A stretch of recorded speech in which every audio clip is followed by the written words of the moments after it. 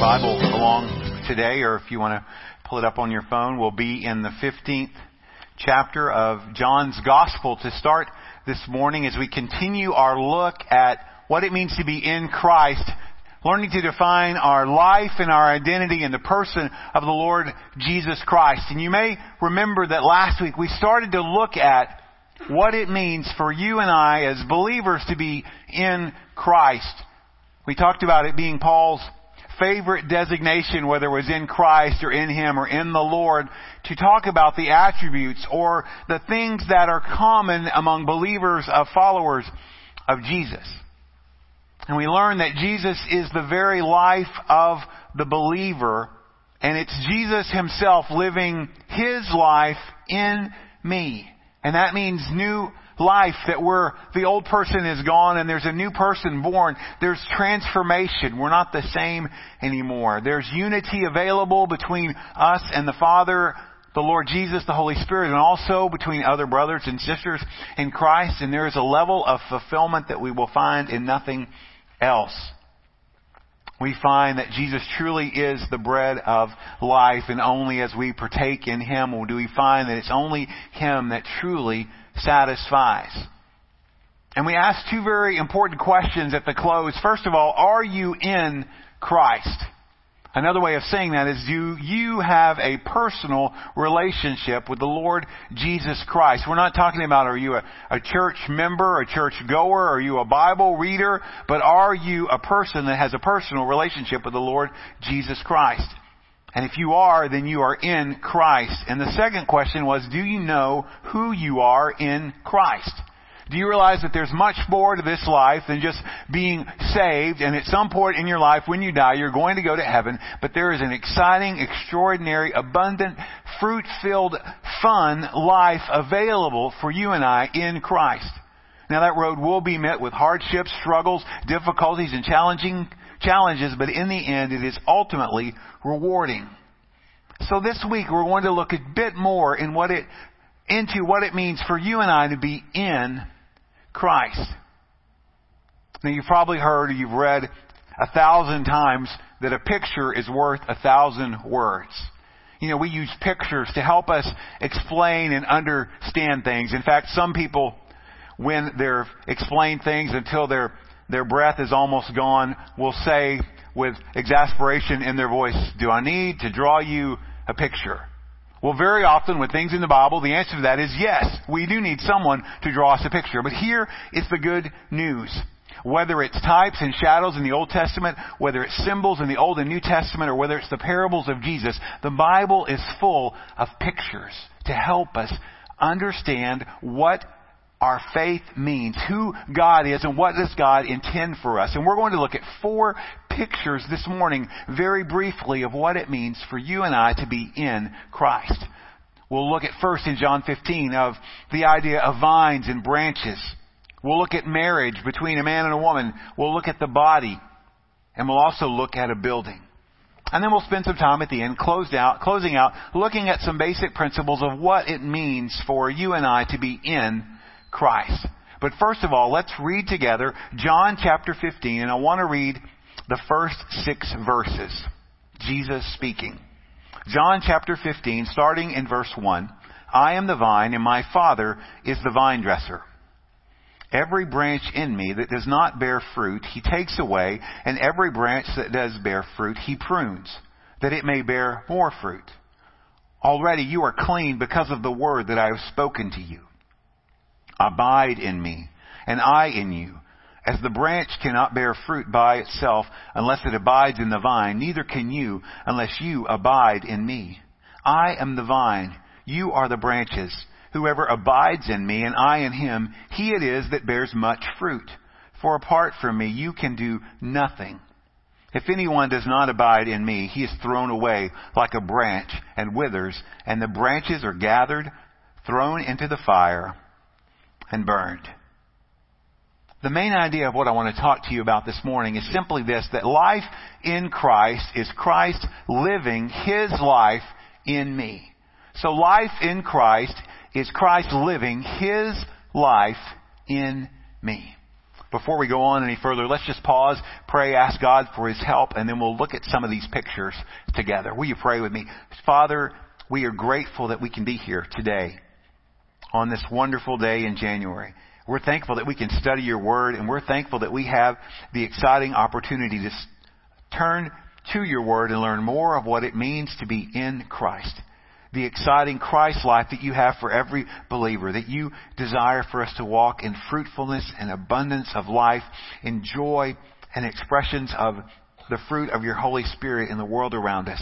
And so we ask you in this time to help us to focus our attention on you.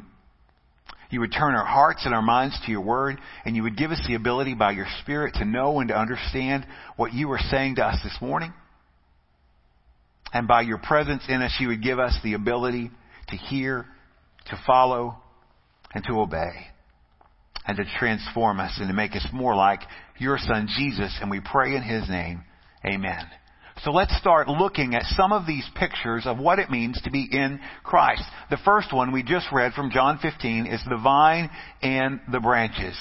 Jesus said, I am the vine, you are the branches. Clearly defining He Himself as the vine and His followers, the disciples, as the branches. What's it a picture of? It's a picture of a living relationship. A living relationship with Jesus. That is, we are connected to Jesus, just like a branch would be connected to the vine, that there is life.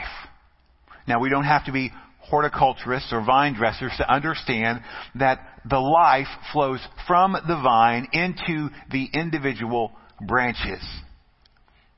In the very same way, life flows from Christ to the believer. And it's life that is abundant in this time, and it's eternal. It goes on forever. And it involves maturing, where we grow. We grow more and more in our faith, and we grow more and more to be like Jesus. And it also involves, and Jesus points here, fruit bearing. That over time there's going to be evidences of your relationship with Jesus, and it will show for other people to see. Those things like love, joy, peace, patience, kindness, and so forth will be evidence in our life as we walk along with Jesus.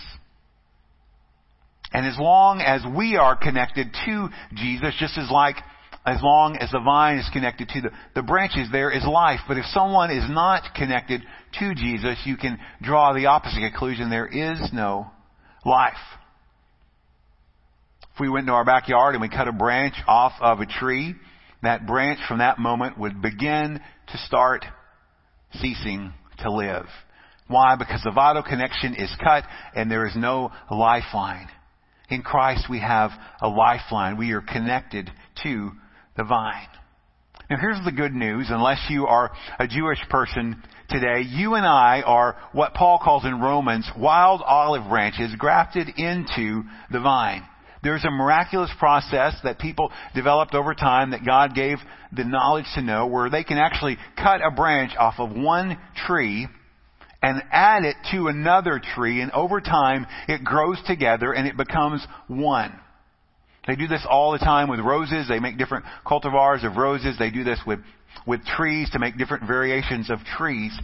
And you and I, as we come to trust in Christ, are grafted into the vine that is Christ. And we become a part of Him. We're connected to Him by faith. And through that we get His life, His vitality. And it's a permanent bond. And nothing can ever separate us from Jesus, from His love. And through that, His life becomes our life. And that's the connection I want you to see. That as we're grafted into Christ, His life becomes our life. He lives His life through us. So that's the first picture, vine and branches. We're going through these very briefly. You can dig into these more and more because there's so much in the richness that we can find out about our relationship with Jesus from these pictures. But the next one we're going to turn to, and you may want to turn there, is Ephesians chapter 5, verses 29 through 32. And that's the picture of a bride and a groom. So think wedding marches, think beautiful white dresses, think men dressed uncomfortably in tuxedos, with excitement and anticipation on their face because it is wedding day. This is the next picture we need to look at. Ephesians chapter 5, starting in verse 29, listen to what Paul says. No one ever hated his own flesh, but nourishes and cherishes it just as Christ does the church. Verse 30, because we are members of his body. Therefore, a man shall leave his father and mother and hold fast to his wife, and the two shall become one flesh. Your translation may have the word cling there. The mystery is profound, and I am saying that it refers to Christ and the church. And so he gives us this picture of a marriage relationship. One man, one woman, who have forsaken all others. I'm going to marry you. Yes, you're going to marry me. They take their vow and they join together as one. Do you take this man? Yes, I do. Do you take this woman? Yes, I do. And the Bible says that these two become one flesh. That there is a union that is created that Paul uses as an example, or is an example, of the union between us and Christ. That's why marriage is under so much attack these days, because it is such a beautiful picture of what it means to be connected together in Christ. So here's what happens when you or I or a person places their faith in Christ. They choose to follow Jesus or to trust in him. So they have forsaken all others. I'm not going to follow anybody else. I'm following Jesus. And they're joined together by faith in that moment in Christ in a bond that is inseparable. It's a relationship where Jesus is in us and we are in Jesus. And it's very much like a marriage relationship where two people just say, we are committed to one another, we've taken the vows, and until death do us part, we are married. Happened for Deborah and I, June 15th, 1996. Deborah said, I do. I said, I'm glad. And then I said, I do too. And on that day, Sand Flat Baptist Church, Sand Flat, Texas, in front of God and everybody, we were married. Now, almost 24 years later, we're no less married today than we were back then. You don't become more married. When you get married, you are married. However, through difficulties, through challenges, through struggles, with work over time, through both success and challenge, you know what happens? The relationship grows. Our relationship has grown. We begin to know more and more about one another. That there becomes a depth and a richness to the relationship. That the novelty, the newness of it wears off, and there becomes a depth of learning more and more about this person that you're going to have to spend, or you get to spend, the rest of your life with. And that's the transformation. It's the transformation. You know, the wonderful thing is I can edit that out when I put these online and you'll never even know that I even said that. But Deborah will remember forever. But there's also joy and pleasure. And those joy and pleasurable moments so far surpass whatever I said earlier that I'm sure she'll forget about it, because it is a great thing to be married. But you begin to know more and more about each other. And our relationship with Jesus is so much like that. You're no less saved today than you were on the day of your salvation. The day you said yes to Jesus was the day you were saved, the day that you were in Christ. And you have all of Jesus and all of the Holy Spirit that you will ever get and that you will ever need. The challenge in our life is realizing the truth of that and walking in it. The challenge we have as believers is to deepen that relationship, to grow in maturity. And I wrote down here, and I think it's a great picture, you know, our relationship with Jesus, we should have the desire that we want to grow into what looks like an old married couple. Where you know what the other person is thinking. You know what your wife is thinking. Your wife knew what you were thinking since you were married, so don't make any mistakes there. But you begin to finish one another's sentences. You understand what Your wife likes what she desires. She understands what you like and what you desire. And you grow together. And you get to the point in your life where you just can hardly stand not going anywhere without the other. Our birth into new life places us in relationship with Christ like a bride and a groom, and we're united eternally together for God's glory. So it's like a vine and a branch. It's like a bride and a groom, but it's also like parts of the body. If you flip just a few more pages backwards for the Gospels into Romans, turn to Romans chapter 12, verse number 5. Romans 12, verse 5. And let me just say this. If we are in Christ, we are part of the body of Christ. We are members of His body. So from Ephesians to Romans chapter 12, verse 5, Paul says, so we, though many, are one body in Christ and individually members of one another. On the basis of the relationship we have with Jesus, we are connected together, first of all, with Christ the head, and then to other believers. That we are in fellowship with them or in cooperation with other believers. And we have the benefits of sharing life together, caring for one another, and growing together in our faith. And each and every believer, from small to large, old to young, is a part or a member of the body of Christ, each having different roles, different functions, each looking differently, acting differently, some more honorable than others, but all necessary, and all of them connected vitally to Jesus Christ, the head. He's the head of the body. Colossians 1, verse 18.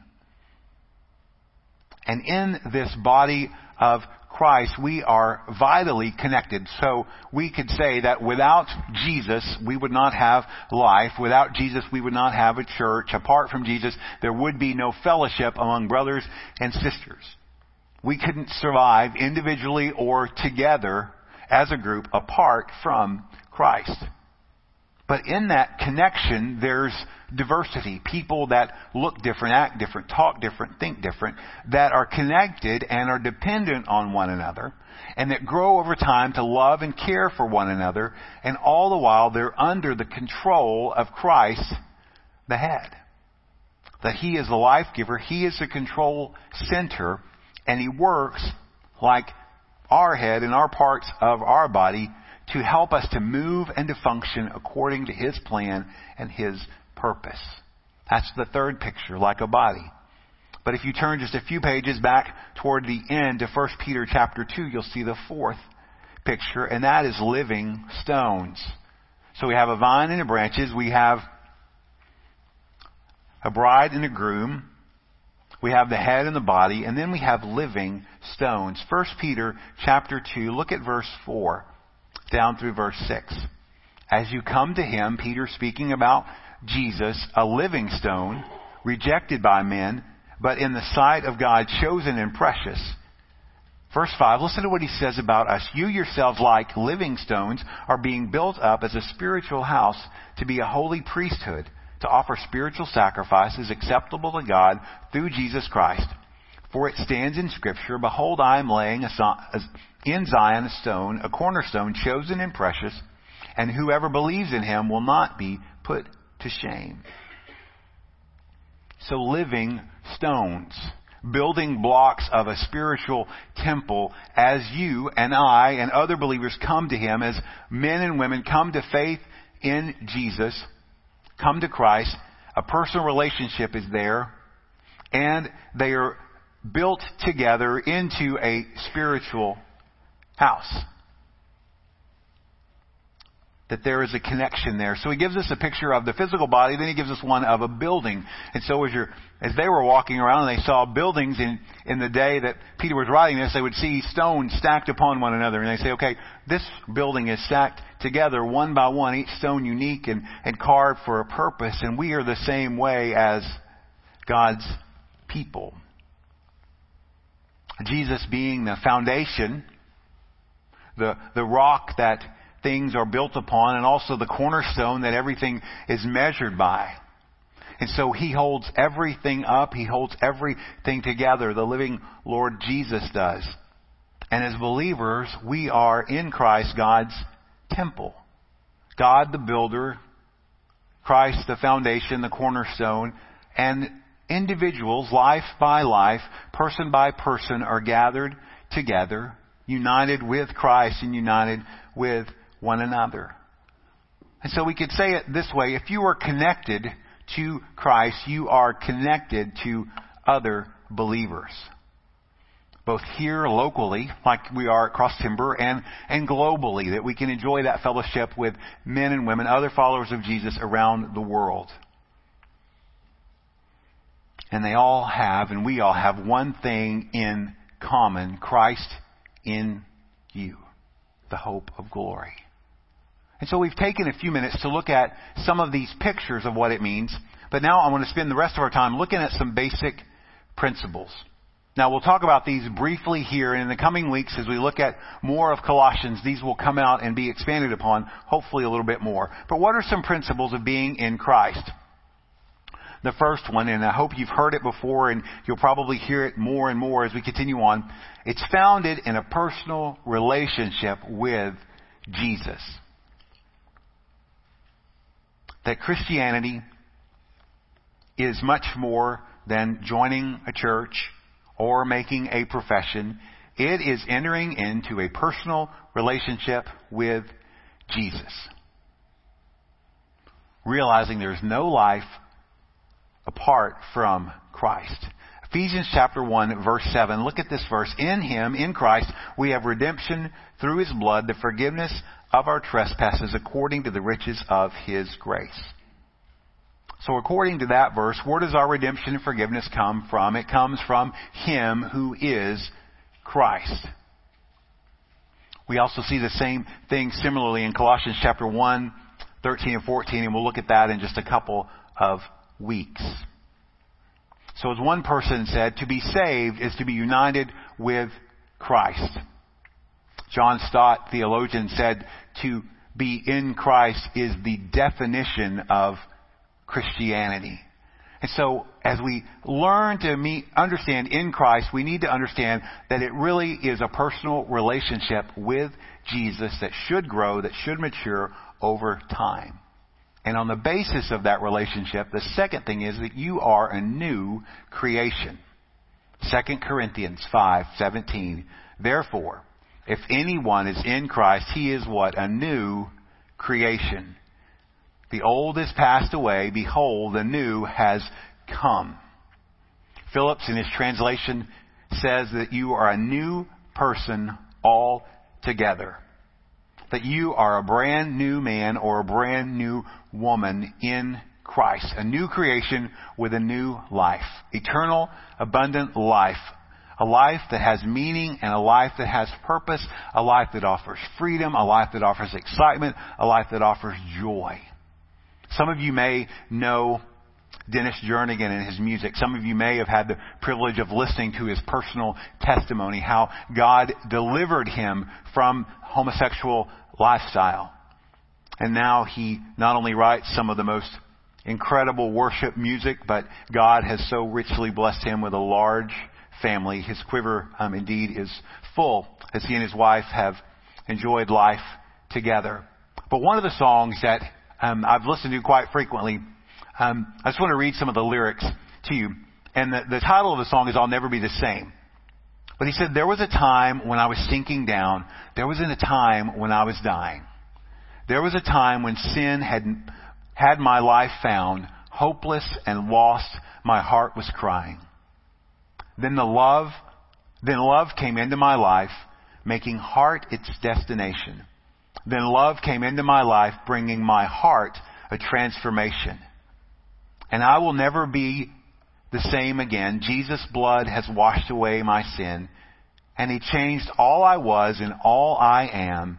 Now He's my Father, and His child I am. It's a new life. You'll never be the same again. And He changes all that you were more and more over time into all that He is. And we're His adopted and accepted children, transformed by the life of Christ in us. And as that newly adopted, transformed child, the third thing, we can joyfully submit to His loving leadership. Can joyfully submit to His loving leadership. You see, when God invites us into obedience, it is not a heavy-handed, authoritarian rule over us, but it is joyful service out of a love relationship. Because He has done so much for me, I want to do what pleases Him. We see that most perfectly pictured in Jesus. Where Jesus, as we have the record of His life in the Gospels, submitted always perfectly to the will of God the Father. He lived to see what His Father was doing. And in John 6, verse 38, He said, I have come down from heaven not to do my own will, but the will of Him who sent me. So Jesus came to do the will of the one who sent me. And that life, that Jesus is in us. The one who lived to see His Father's will done is alive in us, empowering us and allowing you and I to submit and follow the leadership of God. Now, when we talk about submitting to God, we have to understand, first of all, that it's only possible because you have Jesus in your life, first of all. That's how we are able to submit to God. As we surrender our lives to Him, then we have the life of Jesus in us, that through His obedience, through His faithfulness, we can submit ourselves to God. And that requires a faith relationship, a trusting relationship. And then it also requires you and I trusting in God's love and God's goodness. That as we come to learn about who God is and what God does over time, and that we realize that God loves us unconditionally and that God's goodness surpasses anything we could ever understand, and that He has our best intentions in mind. And that when we follow through in obedience, even though we may not feel like it's going to happen, it always brings satisfaction and ultimately joy. Now, what does it mean for you and I to submit? It means we lay down our rights. We lay down our agendas. We lay down our will. Wow. That's a giant challenge. We lay down those things and we say, God, it's not what I want, it's what You want. So we lay those things down and we embrace, or we pick up God's will.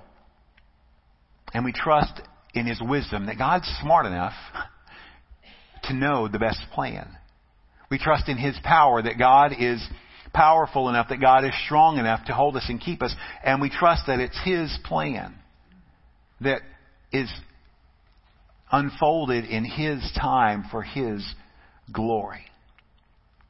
Now I want you to turn to Romans 12, verses 1 and 2. I think this helps us to understand what this just at a beginning point, what it means to surrender ourselves to God. Romans 12, 1 and 2. Again, it's familiar territory in the New Testament. Paul begins verse 1, I appeal to you therefore, brothers, by the mercies of God, to present your bodies as a living sacrifice, holy and acceptable to God, which is your spiritual worship. So presenting your body as a living sacrifice is submitting yourself to God. And here's what He also encourages us to do. Do not be transformed to this world, but be transformed by the renewal of your mind, that by testing you may discern what is the will of God and what is good and acceptable and perfect.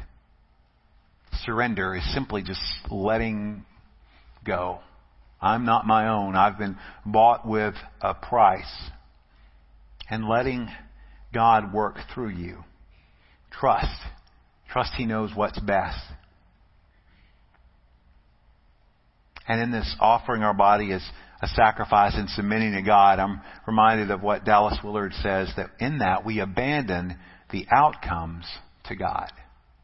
Isn't that wonderful that we learn to abandon the outcomes to God? There's things that we can't control and can't do anyway. And so we submit to God and we abandon the outcome to Him. Now, the next thing that we need to be reminded of, it's the fourth thing, is that we can do nothing apart from Him. Now, when we read John 15, verse 5, that comes out. Jesus makes it perfectly clear, for apart from me, you can do nothing. So if we were taking a test and we had to fill in the blank, and the question were, how much can we accomplish without Jesus? Hopefully you would answer what? Nothing. Nothing. Why? Because nothing good dwells in us. Nothing good exists apart from Christ. And the only way I can please Jesus, or you can please Jesus, is to do all that we do in Christ. Him working through us. Now, this may kind of seem deflating to your ego, but if you think it through to its conclusion, it is actually liberating. When you realize that there's nothing we can do on our own. That means on a Monday morning, and you wake up and say, man, I just want to please God. You know what it takes? Surrender, availability, trust. It doesn't take doing more. It doesn't take working harder. It doesn't take being smarter. It doesn't take, there's certainly disciplines involved in that, but we don't have to be a better person for God to love us. We don't have to be stronger for God to work more in our life. We simply need to yield ourselves to God and realize I can't do it, but He can do it through me. It'll help as we continually, run into the brick wall that is our flesh, as we fight against the things that we wish weren't in us, as we battle like Paul against those things that we do that we know we shouldn't do, and the things that we know we should do that we don't do. We find freedom in realizing that it's not about me. I can't do it by myself, but it's just abandoning ourselves to God and saying, God, I'm letting go of my desires. I'm letting go of my ability. I'm letting go of my plan and my will, and I'm opening myself to you. I'm saying, God, work through me. Work in me. I need your freedom. I need your deliverance. I need your peace. So that comes through realizing that we can do nothing apart from Him. Now, the fifth thing is that we share in common life with other believers. And we touched on this briefly when we talked about the parts and the body. And we'll just say here again that if we are connected to Christ, we are connected with other believers. And as we're adopted into God's family, when you're adopted in, you get other brothers and sisters in Christ. So you become a part of His family. 1 John chapter 1 verse 3. That which we have seen and heard we proclaim also to you, so that you too may have fellowship with us. And indeed, our fellowship is with the Father and with His Son, Jesus Christ. It's the Greek word koinonia. It's translated partnership, fellowship, or sharing. And the truth is if we have fellowship with Jesus, then we have a bond, a fellowship with other believers. That there's a connection, that there's a unity. And like Acts 4:32 says in the New Living Translation, all the believers were united in heart and mind. So there is a unity there, a drawing together of brothers and sisters. And the last thing, sixth thing, and there's a grammar correction for you, we find out who we are and how we live for Him. So you can correct it accordingly. We find out who we are and how we live in Him. You can either strike through or change those words. You and I, as followers of Jesus, are complete only when we are in Christ.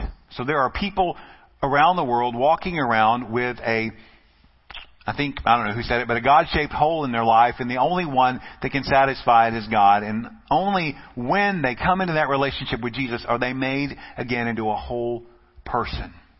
That new life, new identity that we talk to, that gives us a new calling, a new mission. And our goal in life is Christ. Philippians 3 verse 8. Indeed, I count everything as lost because of the surpassing worth of knowing Christ my Lord. Paul speaking. For his sake I suffered the loss of all things and count them as rubbish in order that I may gain Christ. So our goal is Christ, to know Him, to grow in Him, to mature in Him, to gain Christ. He's the only thing that matters. Everything else is rubbish, garbage, refuge. But if you're like me, sometimes in our hearts there is a gap between saying or singing, I belong to Jesus, and living that way. There's a gap. We can say it, we can sing it, but living and walking in it is the difficulty. It's the challenge.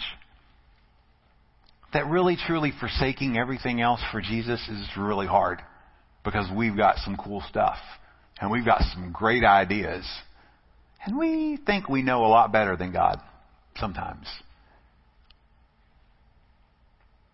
And it's difficult to get beyond saying, Jesus, I want to know more of you.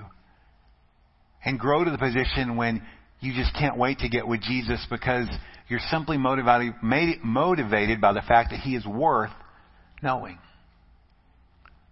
That you come to Jesus not saying, gimme, gimme, gimme, gimme, gimme, but you come to Jesus just to spend time with Him because He's Jesus. Wouldn't you get worn out as a parent? Some of you may get worn out as a parent.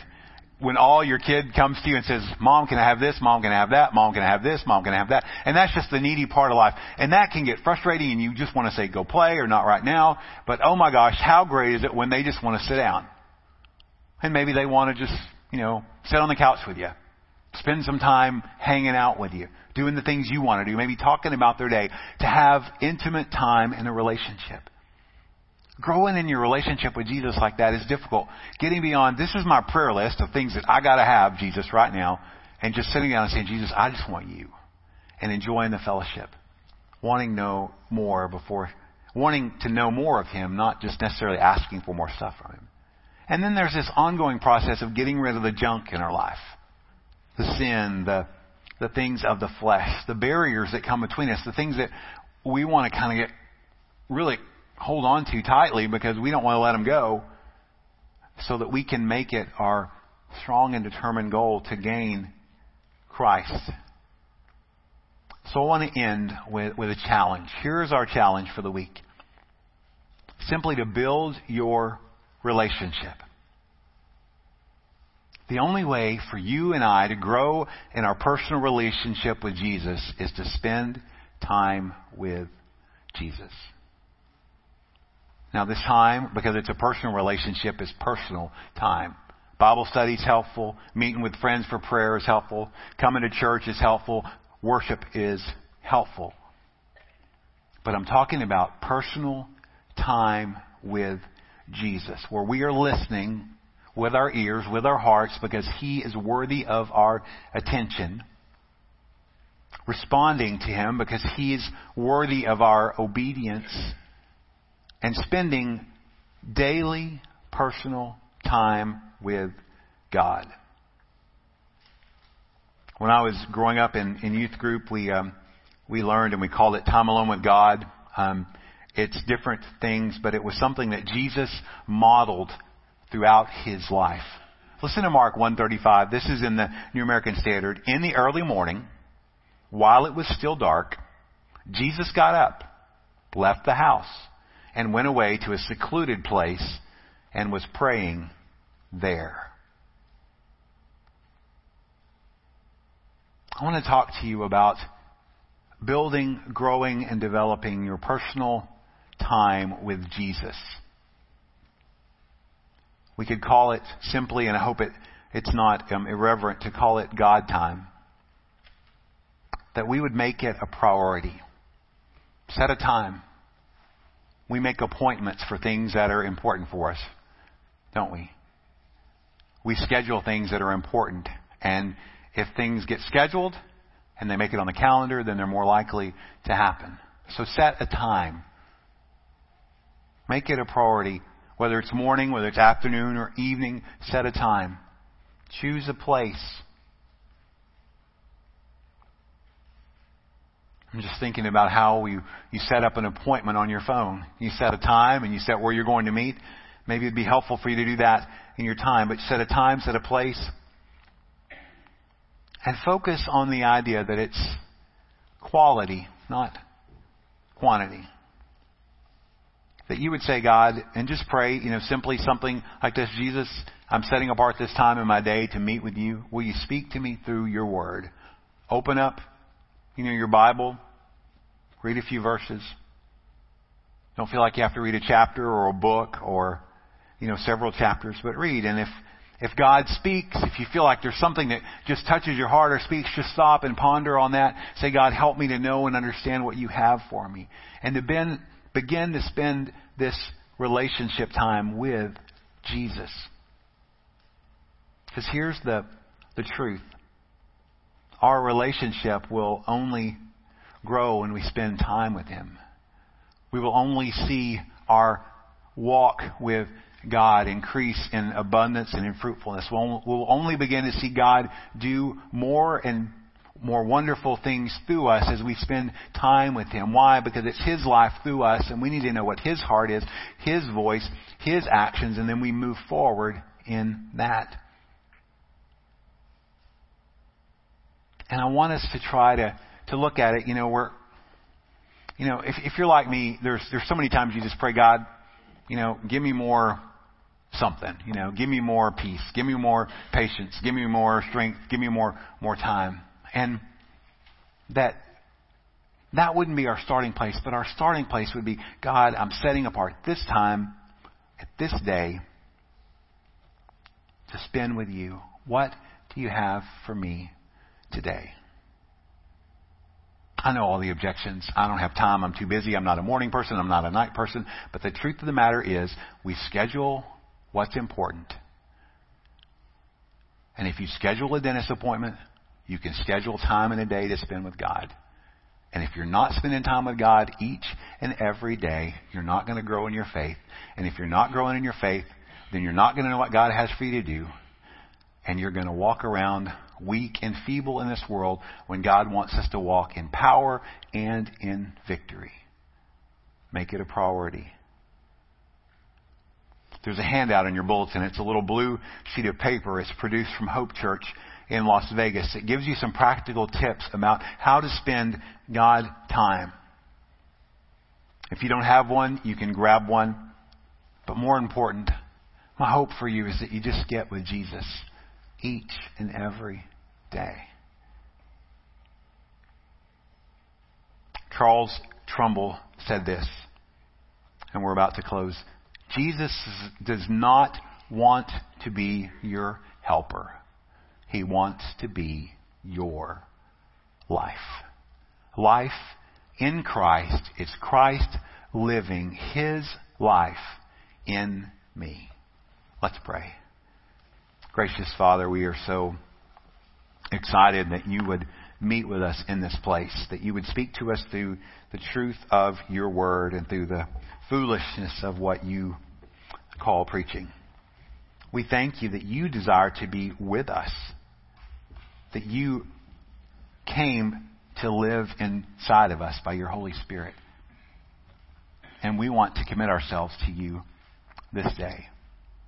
Father, again, asking the first and primary question, am I in Christ? And if I am, do I know what that means? Or am I living like that?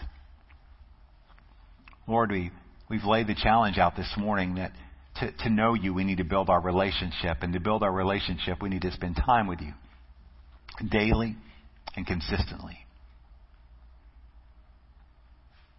Filled with a room of busy people, with work, with family, with agendas, with difficulties, with challenges.